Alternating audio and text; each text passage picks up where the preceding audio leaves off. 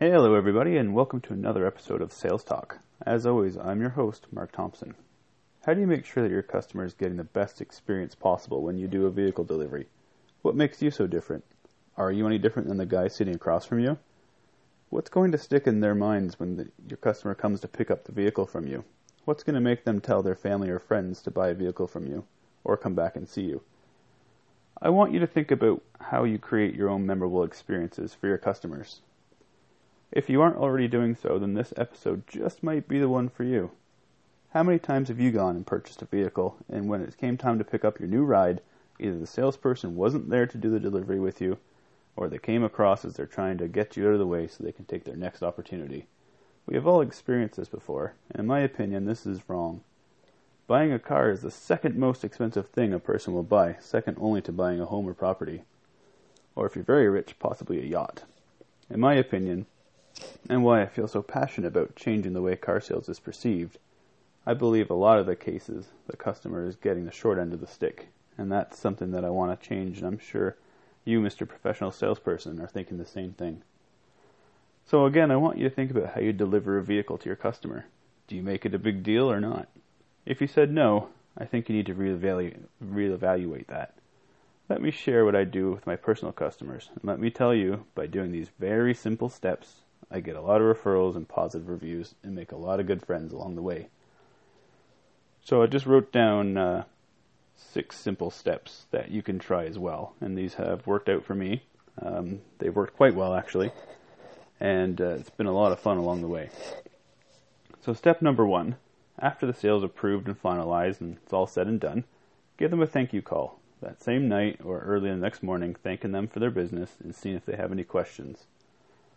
This is really going to show that you're really open and that you're genuine and that you do care and that they're not just a sale to you. Step number 2 is I always fill up the vehicle with fuel. That way when they're ready to go, when they come pick it up, they can just head out and enjoy it. As well, I'll send it for detailing inside and out. Just one extra step, making it that much more special for them. I check that the fluid levels are all the same and are good to go, especially making sure that there's washer fluid in it. Hate for them, especially in the winter, to take it off the lot. Here in Ontario, Canada, it gets really slushy. I don't know about where you live. If you live in the snow belt area or have any experience with that, you know just how much of a mess that'll make on your windshield. I set them up for insurance, make sure that's done, get the licensing done out of the way. The goal here is to make it as simple as possible for your customer, and therefore making it as enjoyable as possible. The least work they have to do, the more they can enjoy the whole experience. I put together a thank you gift bag for them and leave it in the vehicle for them to find. Sometimes I'll hide it in a glove box or something, or sometimes just leave it right out in the open, depending what I have in it. Inside, generally you'll find my card, a review card, some pens, personalized notepad, chocolates, and if they hinted for anything in particular, I'll make sure that I put that in there. Something that, if you're Canadian, like myself, you know we love our Timmies, so I'll always leave a $5 or $10 Tim's card in there for them, and that's something that everyone seems to enjoy. I know I'd enjoy it. I've even left flowers and special gift certificates to, say, restaurants, flower shops, etc. I'll do a podcast on just the gift bag itself, because I think that's something that can really go a long way to make that person feel special and make sure that it's tailored to your customer and their family. A little bit can go a long way in this case. I've done it one day after, but let's call it about 1 to 3 days later, I'll mail them a handwritten thank you card. In it is my card again, and a review card if they haven't already done so for me.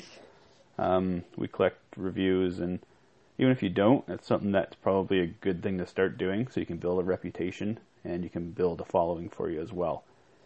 Since you are a business owner, it's very important to make sure that you have good standing. You're trying to, again, build a name for yourself. You're trying to establish yourself as a salesperson and as a sales professional. The handwritten thank you card, it's something that seems so simple, and in the day of technology like we have now where everyone sends a text or something like that, a thank you card is that much more personable, and therefore I think it really hits home a lot more than a thank you email or even possibly a thank you call. It's something tangible that they can see with your handwriting, that you took time out to thank them for their business, and as treat them as another human being. It's just a simple thing to make somebody's day. It shows that you're, again, truly thankful for their business. One thing that I plan on adding to the thank you card is during every delivery as well, I always take a picture with myself and the customers and their family, just because I try and make it a party. And in the thank you card, I'm going to mail them a picture of themselves and myself with them on their delivery, just as a memory. And it also works that you got to self-market, basically. And that picture will also keep you as a salesperson in the back of their mind.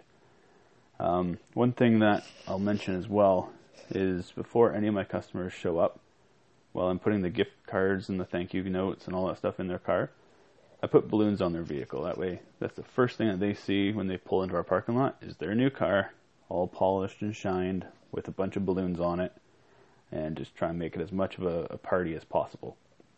Experience is key. Customer experience is key. I can't stress that enough.